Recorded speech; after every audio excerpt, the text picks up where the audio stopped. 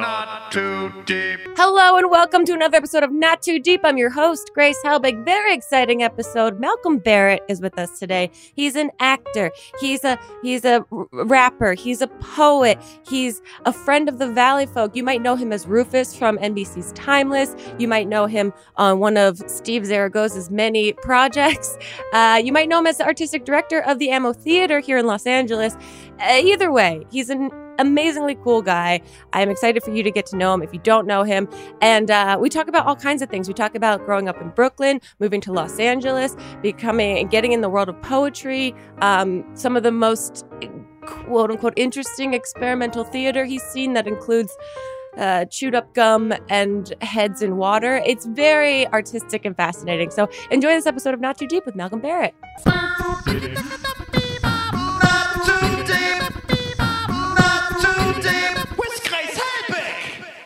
Want to do some vocal warm-ups, some zip, zap, zop? It's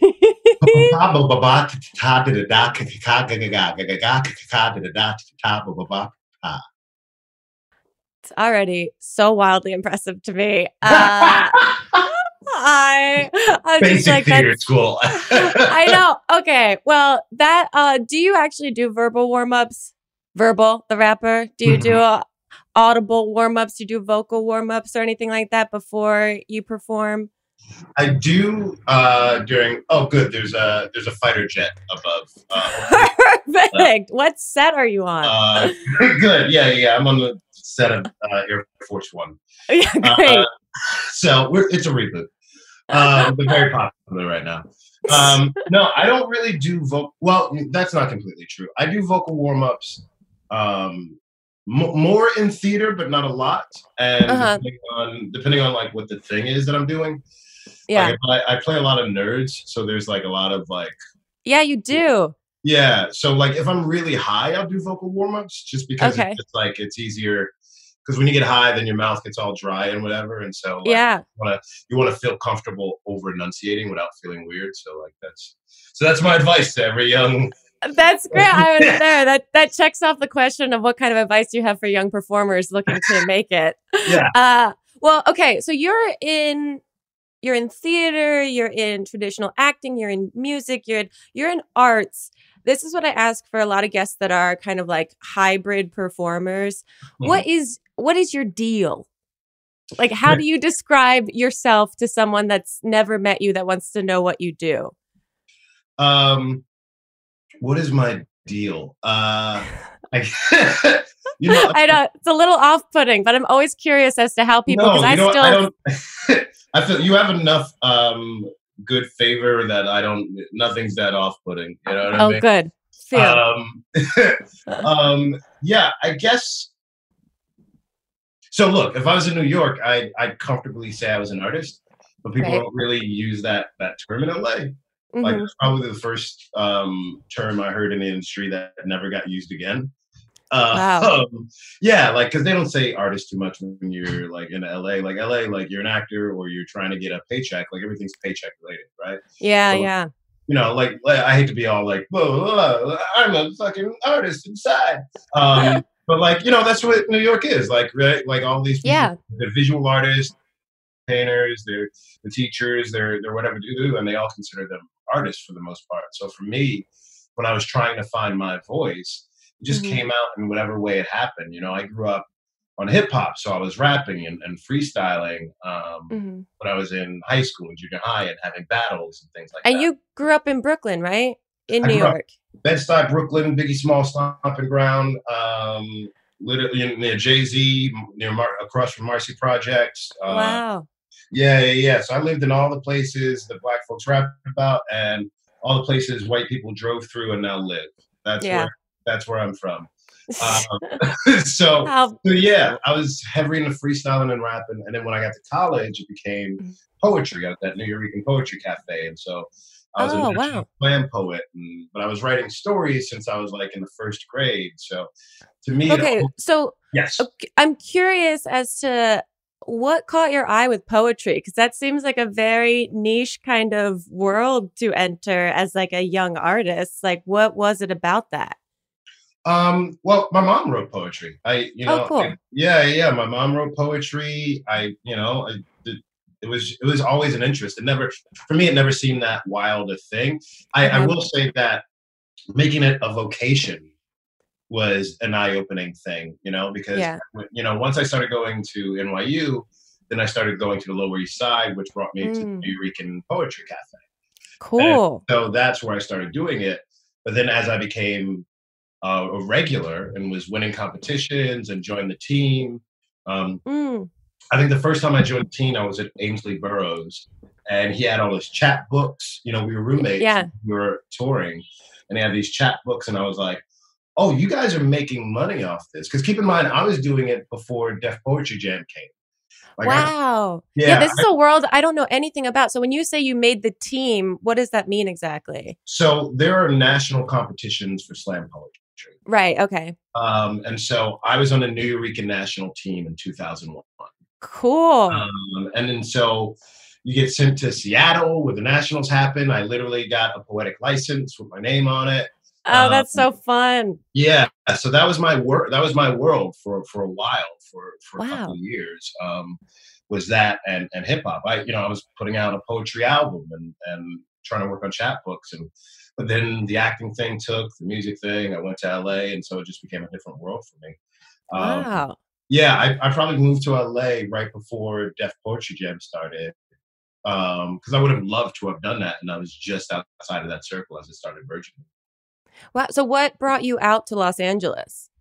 What brought me out to Los Angeles was a show called Luis, with Luis Guzman. So the guy who wasn't whipping his penis out.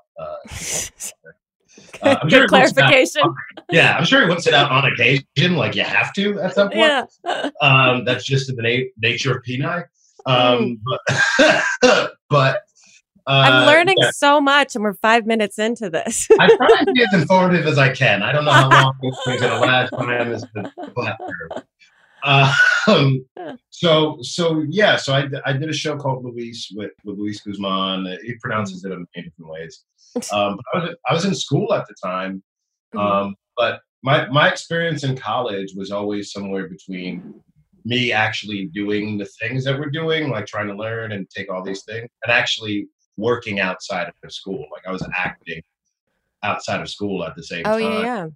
Yeah. So, but Louis was the one that made me leave school because I got the pilot and it shot in LA, so I moved to LA.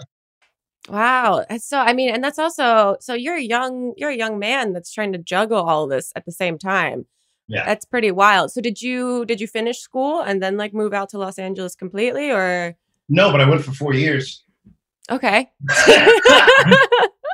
So it's still open-ended. Yeah. I don't know how many of those years counted, to be honest. Okay.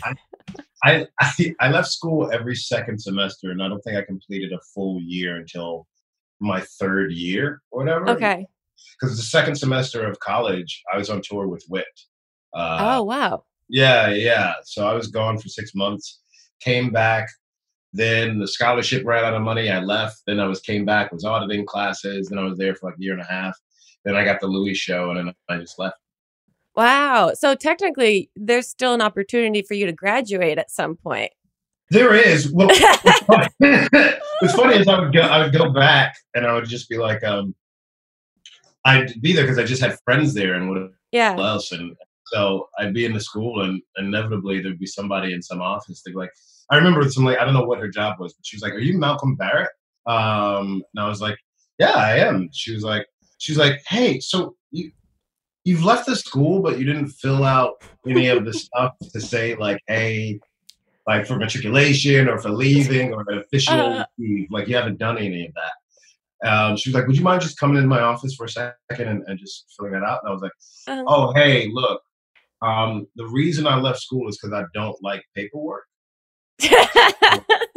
No. Yeah, so it's gonna be a no. Also, I thought you were gonna say that she recognized you like from a performance or something. It was like, "Are you Malcolm? I have paperwork for you." Yeah.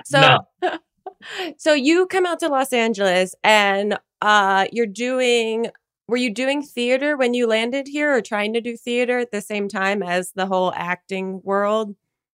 Yeah, I have a theater company now. That I know. Yeah, it's Ammo.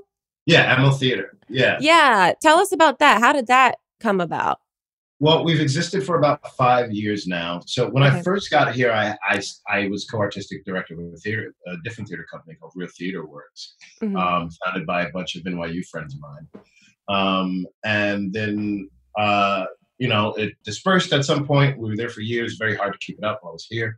And then about 5 years ago, a separate group of friends, some the same NYU folks, came together and we founded this new theater company called Ammo Theater. Hmm. Um, and in a lot of ways, it's similar to the last one I had. For good or for worse, the objectives I've had with both of these companies were to have a multi-ethnic company with women and people of color in the forefront and in Hmm. decision-making positions and art from underrepresented communities. And to be honest, the goal of this company didn't change from the goal I had for my company in 2003, Cool. which was to give more opportunities to underrepresented voices and people of color. Yeah. And, for good or bad, it's still a relevant goal.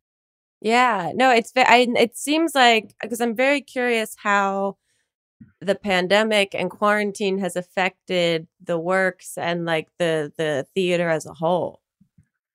Yeah, I mean it's a devastating process, right? Because Yeah. theater is not the best business model. Uh, Oh, yeah. I feel like that's why I'm like, wow, you're the artistic director of a nonprofit theater. Like, that still is a thing you can do. That's wild. Like, I've existed on the internet for the last decade. So, but I came up through the People's Improv Theater in New York. And so, like, it seems like a very ancient sort of art form now that I'm like impressed that you guys are going and seem to be like adapting to what the world is throwing at you right now.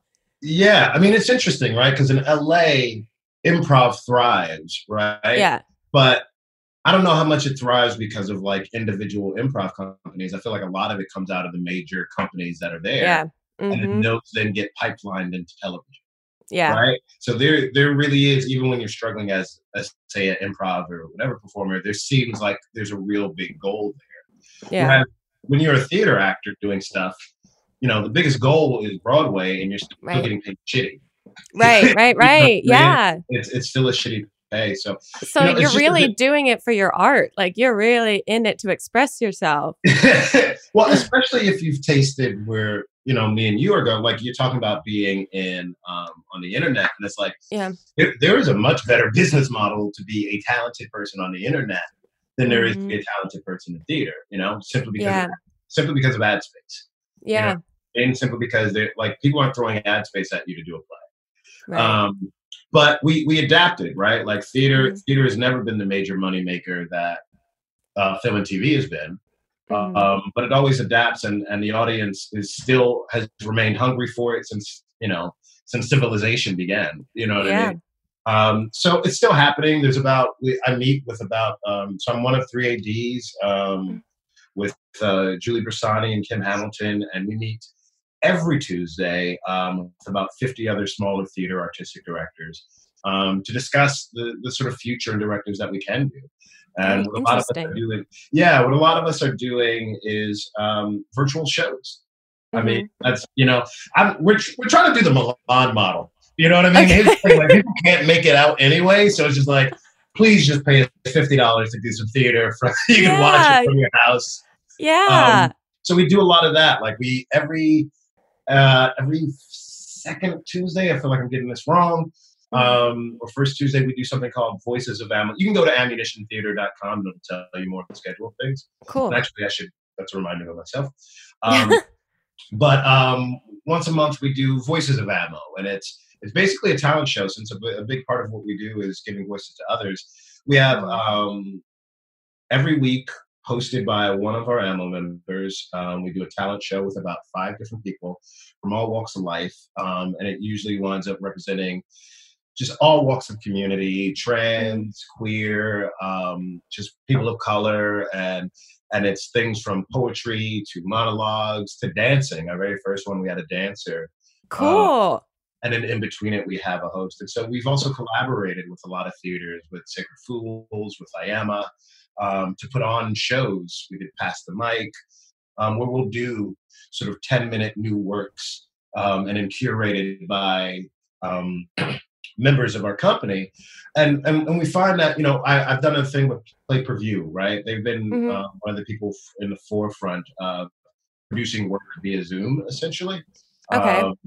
And it's donation based. And so we've done our best to sort of revamp that, because we know how easily people get Zoom fatigue. Yes. Yeah. But so this talent show that you do, people can join in and watch via Zoom. They can watch, the talent show they watch on our Instagram, Ammunition Theater Instagram.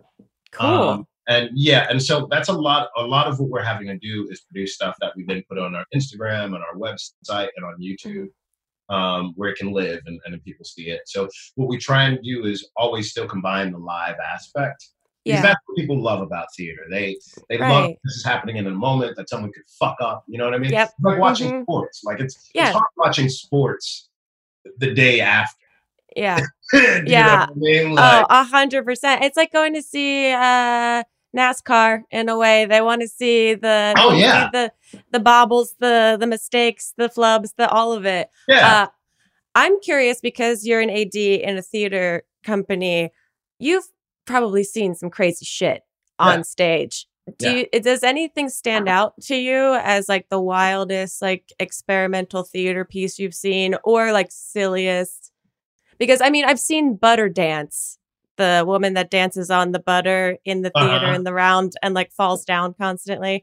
And I think the internet like redid that with a song under it with Adele. Excellent. Yeah. I've seen. Yeah. That's like my association. I'm like, that's what all theater must be. That's hilarious. Theater's funny, right? The craziest shit I've seen. I mean, there was a show called Puppetry of the Penis. I've heard of this. Never seen it, but I've heard of it. I never saw it, but it was in New York when I was there. I mean, Blue Man Group was the craziest thing I had seen at the time. Yeah. Right? But keep in mind, I went to theater school. Right. So I saw a lot of crazy shit. I bet. You know what I mean? I've seen, like, speaking of that butter woman, I saw an artist who was doing this character, right? We would have these things called create your own works. So particular class, it led up to like a 10-minute solo performance. And she had various objects on the stage, and she was sort of putting around in this vocalized character, like not necessarily a person, just sort of an almost cartoon-esque character. At some point, she chews an entire wad of gum. Okay. Big, spits it into a pool of water, and then just puts her face in it. Smashes her face in it. And the whole class is like trying to sit here and be thoughtful and listen. And I burst the fuck out laughing. Okay. I was like, what the fuck is this? What is that? Because in my mind, here's the thing, right? We take his shit too seriously. She just spit gum out and put her face in it. We're not supposed to laugh at that. Right. We're not supposed to have a reaction to that. Then what the fuck are we doing here? Yeah, 100%. You know what I mean? I don't know what her goal was, but it got a reaction out of me. Yeah, there's probably some very profound symbolism somewhere in this piece, but the 100%. Reality is, she just bobbed for her own gum in a bowl of water. She's like bobbing for apples with her own gum. I love art. Yeah, art. And that's the thing. It's like, you don't know her intention. She might not have wanted everyone to be quiet. She was probably trying to evoke a reaction from this stalwart crowd. I don't even know if I'm using the word stalwart, but it felt good. It feels right. Correct. That makes me feel good, because I do have a deep respect for theater. It's a world that I think is truly magical, very artistic, but I do think occasionally it can take itself too seriously. So I like being able to find the lull-worthy moments within all of that. Yeah. Did you say lull-worthy? Lull-worthy. Wow. Yeah. Aren't we? I know. I know, God, I've just been existing inside my home on the internet like a crazy person. My girl got annoyed because I've been doing my own started my own podcast thing. And, tell us about this. I will. When I write, I put Ep, like I'll do Ep6 or Ep5 or whatever. So I was talking to her and I was like, hey, you want to watch an Ep of Doom Patrol? And she was like, an Ep? I was like, it's the biz lingo. That's how you gotta talk. So you've started your own was Live with Malcolm Yeah, it's going live with Malcolm. Yes, you did your research. I've got some notes. You've got notes. Yeah, I'm learning so much as an interviewer from you. It's going live with Malcolm. It's essentially an entertainment talk show, but it's also just an excuse to like talk freely with artists I know. And it'll go from talking about current events and social justice to personal experience as entertainers to silly games that I make up that the guest has no idea about that I usually make up as we're talking. So there's like 3 or 4 segments and none of them are played. And so it started twofold, right? It started sort of when the lockdown happened, and all the people who are entertainers in a lockdown, like, it's been hard, right? Like, for actors and musicians, because we can't perform outside, we can't tour, right? At the same time, Black Lives Matter was happening, and I'm trying to find my voice in all of this because I'm sitting in my house going fucking nuts. So it started as a way of me wanting to talk with artists. I started with my boy Brandon, who I have a band with, Verbal and Icarus, and then with Marquis Richardson, who's in Antebellum and Dear White People. Cool. And the reason I went with them first is it wasn't even to necessarily talk about society as much as it was about, okay, here's a good friend of mine who I know that we can talk about super serious stuff or bullshit or clown about anything. I knew that these first 2 people are people I could go anywhere with. Yeah, it's a safe, respectful conversation. Yeah, but also people who don't give a fuck. Like Marquis doesn't give a fuck. And it wasn't any, I think there were a lot of people that were quiet when things first started because they were afraid of what to say. Yeah. So I wanted people who weren't afraid of what they would say, and also who weren't beholden to having to speak about the moment, but who are always powerful in their voice and who are always share that. And so that's a lot of who my guests are. It's been Phil Lamar and Ahmed Best and Yvette Nicole Brown. It's been people. It's crazy. Those are great people. And I think it's really cool to see people that you normally see in a very edited, curated space be very raw and unedited and very human with you. Yeah. I mean, that was the goal. I mean, here's the thing. We'll talk about Black Lives Matter, but I'll open the show drinking in a bat cowl and a Dracula. You know what I mean? It's great.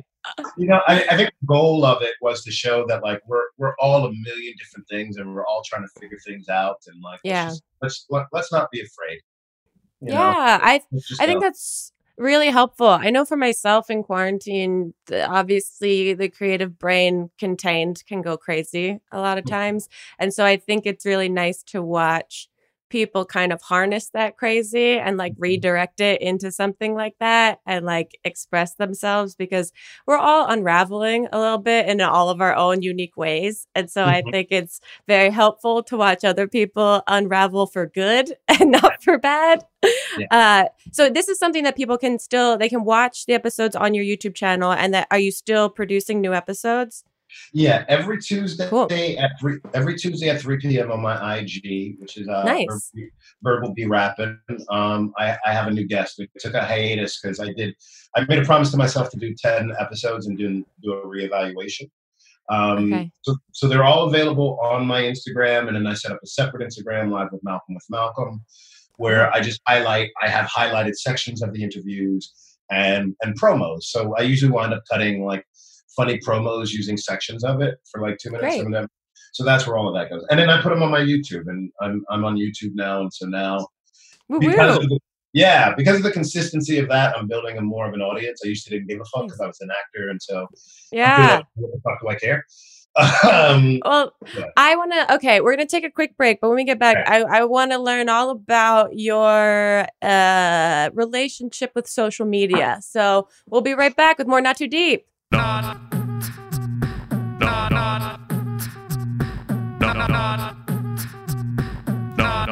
Too Deep with Grace Helbig.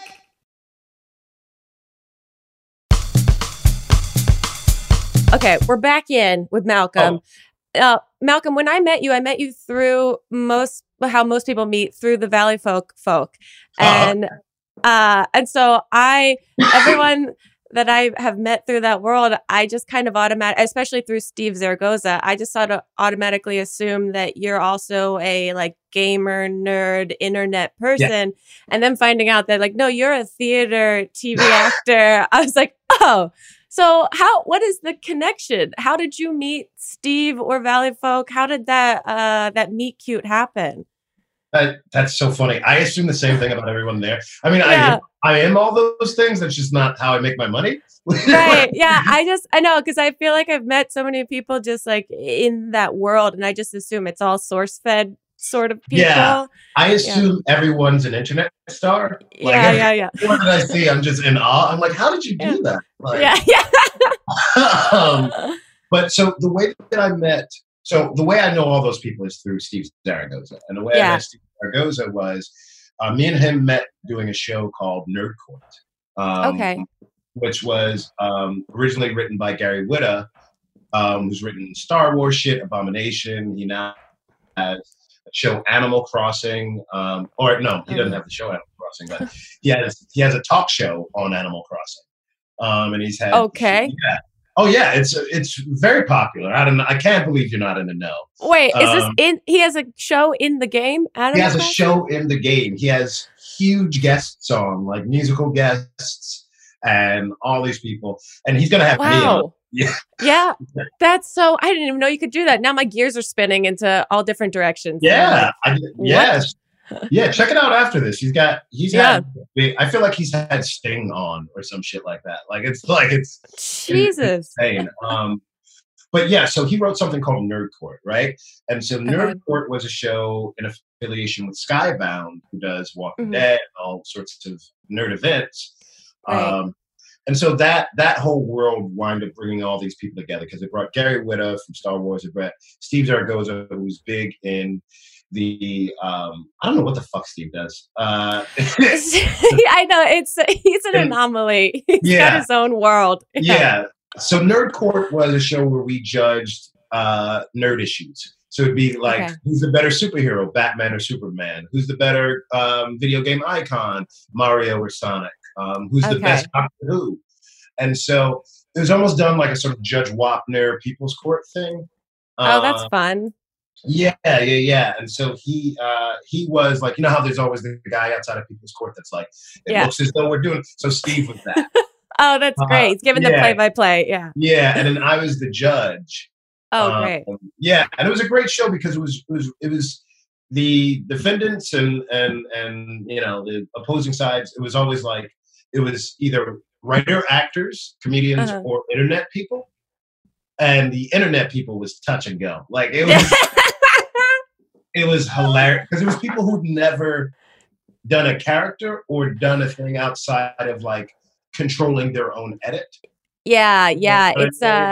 It is really a Pandora's box of what kind of personality type you're going to get outside of their own comfort zone. Yeah. Yeah. That's how I met Megan and Gabby. And honestly, all of them were really great people. And I feel like I've worked with literally everybody from that show since. In all honesty, I've stayed in contact or worked with everybody. But that's how we met. Like we super got along during it. And it was a heavy improvised show too. Speaking about having like, so my background is theater, improv, all of that. And then we have the writers and then we'd have internet folks. I don't know what category. This is like the BIPOC letter. You know how when white folks are trying to figure out what to call black people? This is me. Nerds. I'm like, nerd American? Are you an influencer American? Yeah, it's perfect. So So it literally every once in a while there would be a crash and burn, and I would literally just go to the producer. I remember one particular one, like we had wrapped up the case because there was like we had a loose form and a loose script. Sure. Basically done, and I remember going to the producer somewhere during a break and going, "Do we have enough for a show?" And he was like, "No," and I'm like, "Okay, right, time to start doing this stuff." You know what I mean? Time to start doing the Malcolm, baby. Let's really stretch it out. Stretch it out. So that's how we got cool, and then we stayed cool, and I wound up doing his movie that I think they produced, Reunion, with Martin Starr and Brie. Cool. And a guy whose name I'm forgetting because I haven't really chilled with him since, but he was great. Sounds great. He sounds lovely. Lovely guy. That's super cool. And so that kind of got you introduced to like the internet world of things. Yeah. Yeah. I mean, it's very interesting. But you also said in the beginning that you've been cast as a nerd a lot, but it seems like it's kind of in your DNA that's the kind of stuff that you are naturally interested in off screen as much as on screen. You've been to Comic-Con how many times? 3. Okay. What's your Comic-Con experience? Because you've been for various things, and I've only been to Comic-Con once, and it's wild. Can I tell you, in 3 years, I lived the lifespan of Whitney out of Comic-Con. Like, you know, and by complete coincidence, friggin', I was there initially either 3 or 4 times, but I was there the very first time I went was a gift from my girlfriend at the time. Oh, nice. And I went as a fan, and it was the best thing in the world, and I saw so much things, and I think I was doing a movie with Kerry Washington at the time, and so she was there promoting Django. So, you know, I think I texted her to get in the room, you know what I mean? Because I still hadn't had anything that like got me automatically into places. Yeah. So like I was like, Kerry, how do I get in? She was like, you can do this. I was like, hey. I got to see that panel and everything like that. And I saw really cool shit, and I got to be there as a fan. Mm-hmm. The very next year, the year after that, it was probably the year after, I did Timeless. And so that is how I got invited to Comic-Con. And that was that must have been insane.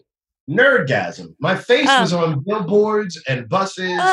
Do you know what I mean? At this place that I was like so happy to once just attend, you know? Yeah, and then all of a sudden, I mean, because for people that haven't been to Comic-Con, Comic-Con feels like it's its own planet. There's just like hotels wrapped in advertisements, buses wrapped in advertisements, like flash mobs of advertisements. It's kind of like Idiocracy in a way, a little bit.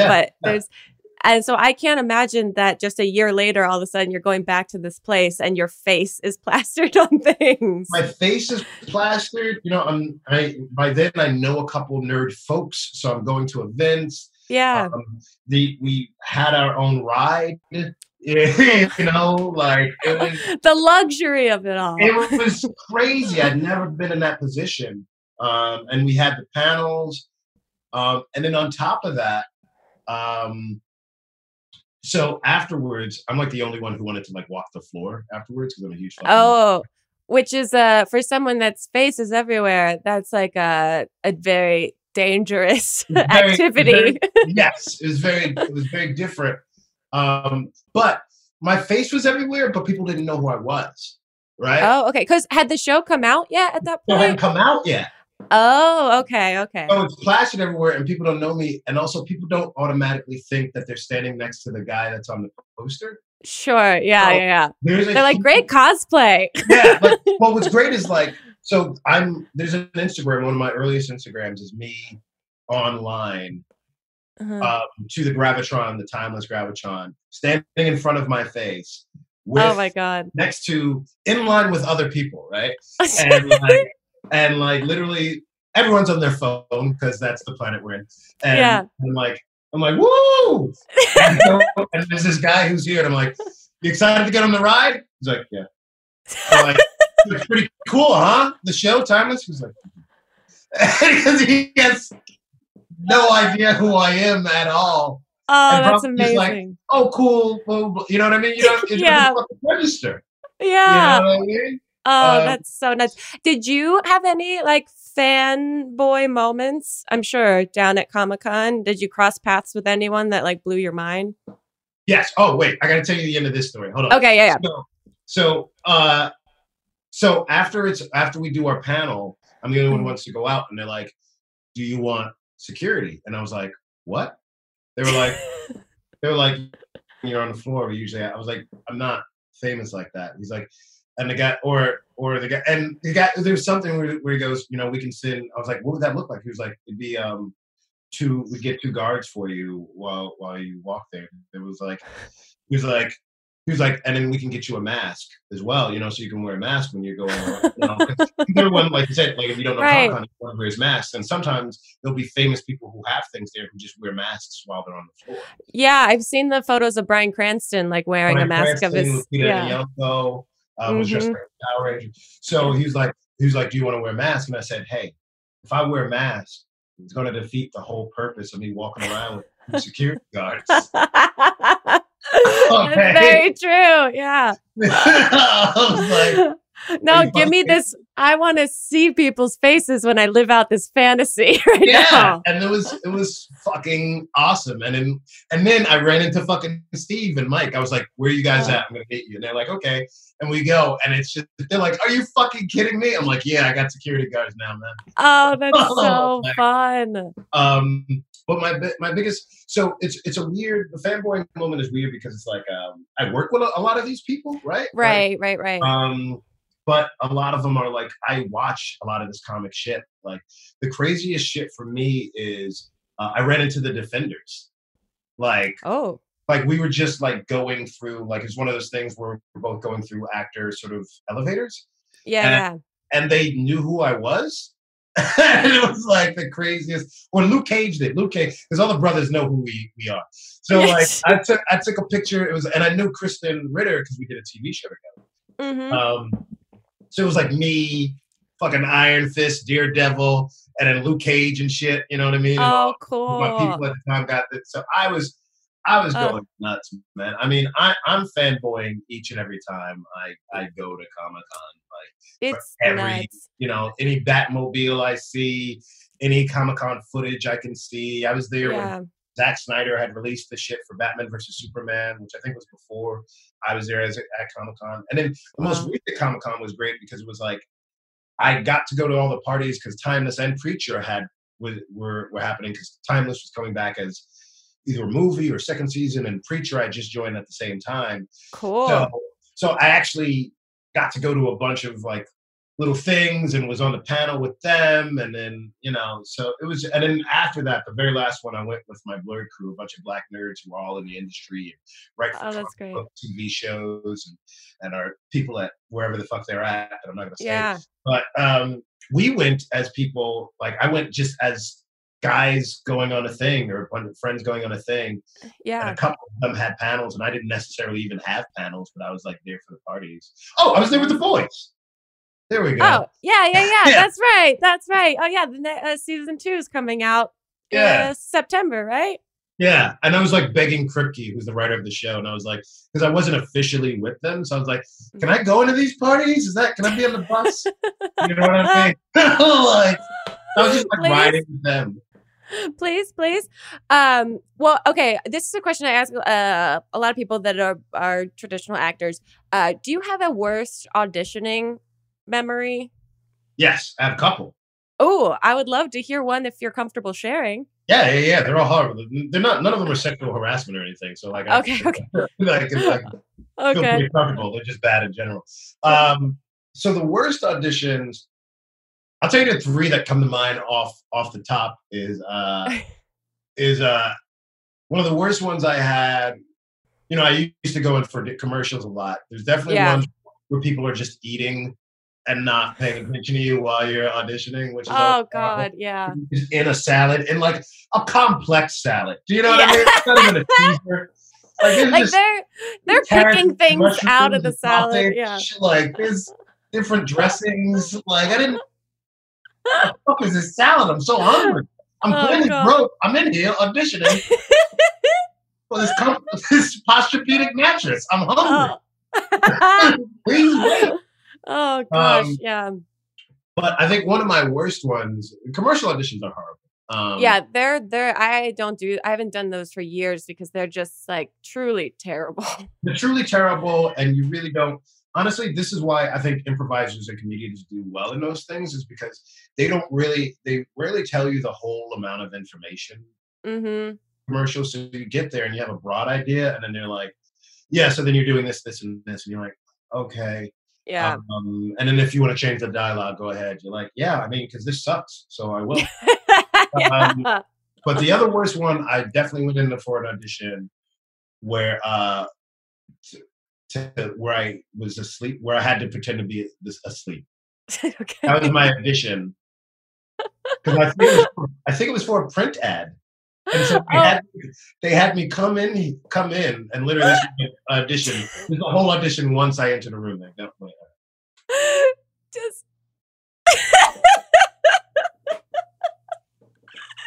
it's so stupid. Oh wow, that's a bold move right there. And then they're like, and then fucking hour to get ready, an hour and a half to do the audition, an hour, 45 minutes of waiting. No. I do that. Thank you. You just brought back all of the memories of how much I hated doing that shit. And I felt like every time I was on like a hidden prank show, I was like, there must be a camera somewhere. Yeah. There must be something hidden. There's no way that you guys are all cool with allowing adults to come and do this in front of you all day. I had a commercial where they didn't tell me till I got there, but it was like you're a couple, you're a married couple testing out a bed or something, some stupid fucking thing. Mm-hmm. And I had been told that it was like they're looking for quirky and weird and whatever. So I wore this jacket that I always wore when I was being quirky, right? Okay. And I wear this jacket, and it's just me, and I'm like, this doesn't feel right. No one looks nearly as quirky. Oh no! And then they're like, yeah, and then so blah blah. You guys make out, and this, and after we've been paired up, and I'm paired up with this beautiful black girl. She is beautiful, and they go, you guys have to make out, and I go, we do. I was like, I just wasn't prepared to do that, and the look this woman gives me, like, motherfucker. You should be so honored. It was definitely one of those, oh, I'm sorry, surprise, you gotta kiss me. Like, wow. And by the way, that was more my mom than her, all of this. But it was definitely a look of like, yeah, you get to kiss me. And me, I just was like, I didn't know I was doing kissing today. Like, I don't. Yeah, like I wore my jacket. This is not my kissing jacket. This is not my kissing jacket. Oh man, I'm happy to hear that you've also had those experiences, that we're not alone in that. Okay, we're gonna take one. Quick. I'm cutting you off real quick. We're gonna take one last break. When we get back, we got Twitter questions for you. We'll be right back with more Not Too Deep. Not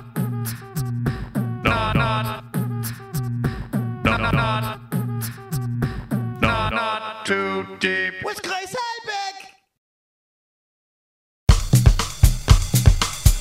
Okay, Malcolm, before we get into these Twitter questions, I'm going to ask you the two questions I ask every single guest that is on this podcast. And the first question is, who, alive or dead, would you most want to throw cold spaghetti at? I throw cold spaghetti at Hitler, but that seems obvious. Yeah, we've gotten a couple Hitlers, yeah. Yeah, it's boring. It's boring. Hitler's easy. I throw. I'm not going to do current. It's too easy to. I throw cold spaghetti at the guy who invented the material at the bottom of your bed that you bang your foot on. That hurt. Yeah. Whoever that guy who did that. Okay. That hurt, and gets the most intense pain you've ever felt in your toe. All right. Yeah, we've never had that answer.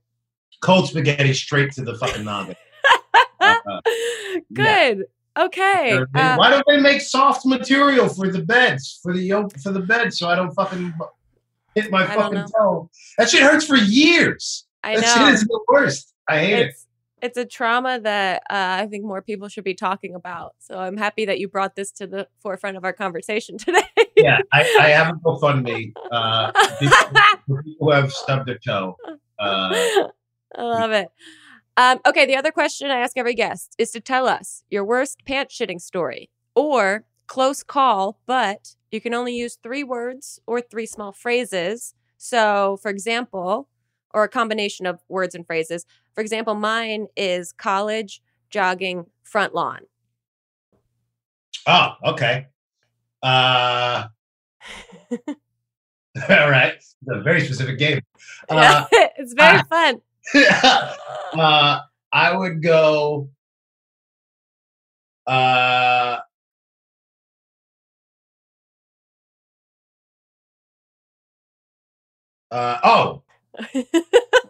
there it is. There's the memory. Yeah, post-college cast stadium for the Jets. That's not one. Jets. No, you can use you can use small phrases. Oh, wow. Okay, no follow-up questions. We'll just have to all fill in the blanks there. Okay, here are some Twitter questions for you, Malcolm. Someone wants to know, what is the dumbest thing you ever wrote about? The dumbest thing I ever wrote about? Yeah. The dumbest thing I ever wrote about. I used to write these stories when I was a kid in first grade, and they were all just variations of classic stories. Okay. That's how I started as a writer. Is like, I think is like it would be like the story of the 3 penguins and then and a bear, and then the teacher was like, "You might want to switch it up a bit." I like the idea of you as a kid saw these classic stories and you're like, yeah, these are great, but I think I can make these better. I think I can. And that young man grew up to be a Hollywood executive. Yeah, exactly. Okay, someone wants to know, what's your favorite memory from working on Timeless? My favorite memory from working on Timeless was, that's very hard. I mean, every scene I had with Patterson Joseph, I think, particularly, look, the memory's going to change every day, so it's like hard. Sure. But one of the things that strikes me in this moment is the very first time I got to rehearse with Patterson Joseph, who played Mason, who plays essentially my mentor and the mastermind behind the whole time travel program. And me and him just had a similar way. He comes from theater, right? And we just had a similar way of approaching the material. And so we very much approached it like it was Shakespeare. And so we would go into each other's trailers before the scenes and just go back and forth and play with different things. And because, it's a TV show, so you're hitting, for the sake of new audience members, you're hitting the same beats a lot of time with certain plot points. And so for us, it was very important to do because it just added nuances to things that might have seemed similar or that the audience might have been familiar with. And we just really wanted to make that dynamic rich between us, and we also hadn't seen that, it was few and far between. I've really seen the sort of 2 Black men geniuses caring for each other in this environment and really having these one-on-ones while still being part of this other broader story. So it was that must have been really special. It was incredibly special for me. Do you know what I mean? Just to be able to be in that space and to go toe to toe with Patterson, who's one of the best actors ever of our time, of any period. He wrote his own piece. I can't say enough good things about it. That's awesome. That's really cool. And it's also really cool to hear how much you guys cared about the work, and also must have been such a fun thing to vibe off of each other's like theater approach to it, because I'm sure that's a little rare to find that someone approaches it from the same sort of like theatrical brain that you do. Yeah, my favorite note that he got from a director one time, because there's an episode where he finally time travels with us, and he had this whole take where he pukes, whatever. and the director goes, so that was a little theatrical. And then Patterson goes, but Patterson goes, no, it was very theatrical. Oh, I love that. That's very sweet. Very okay, someone wants to know, would you rather time travel 1,000 years in the future or visit the closest civilization on another planet? That's a good question. 1,000 years in the future, closest civilization on another planet. I think I'd go with the other planet thing, right? Okay. Because I feel like, 1,000 years in the future is cool, but it's just going to be a variation of us. Yeah. You know what I mean? Like, it's just going to be a bigger or smaller cell phone. Yeah, exactly. All right. So I think I'm going for the whole other planet thing, right? Like the environment's because it's not even just the environment's going to be different. The species are going to be different. The climate, all of that. It's so amazing. Terrain, planet. I'm with you that I feel like there's an opportunity to go to a civilization that's a little bit less fucked than our current situation. Yes. Okay, last question before we wrap up. Someone wants to know, what's the weirdest thing someone has said or done on a set that you've worked on? Were there a lot of like goofs and spoofs behind the scenes on Timeless? I know that's like the go-to question for everything. People always want to know if there's like pranks. Pranks, I know. Isn't that crazy that it's like you're all professionals trying to make this masterpiece come together from like so many moving parts, and everyone's just like, but did anyone like put each other's stuff in a toilet or something? Yeah. I think George Clooney set a bad precedent for people believing that pranks are always happening, and they're never happening because everyone's just tired. Like, everyone's trying to do their job. Everyone's just trying to do their job and go home. Do you know what I mean? Like, well, then, okay, let me switch this up. Let me ask you now to come full circle. Is there a piece of advice that you would give to a young actor entering into Hollywood or wanting to enter into the creative world? Something that maybe you've learned that you would tell your younger self? Yeah. So whenever I give advice, I try and be very, very practical, right? Because people need to know what they can do. Yeah. Right? So, like, I used to have this website where it was literally it was just a page of the fucking 7 things that you initially needed to know as an actor. And it was just like, in New York, you get a color headshot. In LA, you get a black and white headshot. Theater training, if you go to school, is probably better than just taking classes. You'll be more respected. Theater training. In LA, when you take acting classes, a lot of time you're doing scene work from movies and TV shows, which is a very different thing than doing scene work from plays because you're playing a whole character for like an hour or 2 hours at a time. It's very different. You want to do voice and speech, no matter where you're from. I'm from Brooklyn, and so I had a very different way of talking before I took voice and speech. So you should definitely do that without actually losing who you are. Don't worry, you don't have to lose who you are just because you know standard American English. It also will give you the tools to understand how to use your voice, which is very helpful. I've never heard that piece of information. That's really interesting. The fact that, when you change your dialect or your the way you speak, you could feel like you lose a sense of yourself. That's so interesting. Especially for people, I'm going to say, I can't speak for everybody, people of color, people like me who are from Brooklyn. When I got to theater school, it's all white. It was all white and people with money and people who had been going to theater school since they were like 8 and 5. Sure. People who were the children of people who were running television and TV. And so they didn't look like me and they didn't talk like me.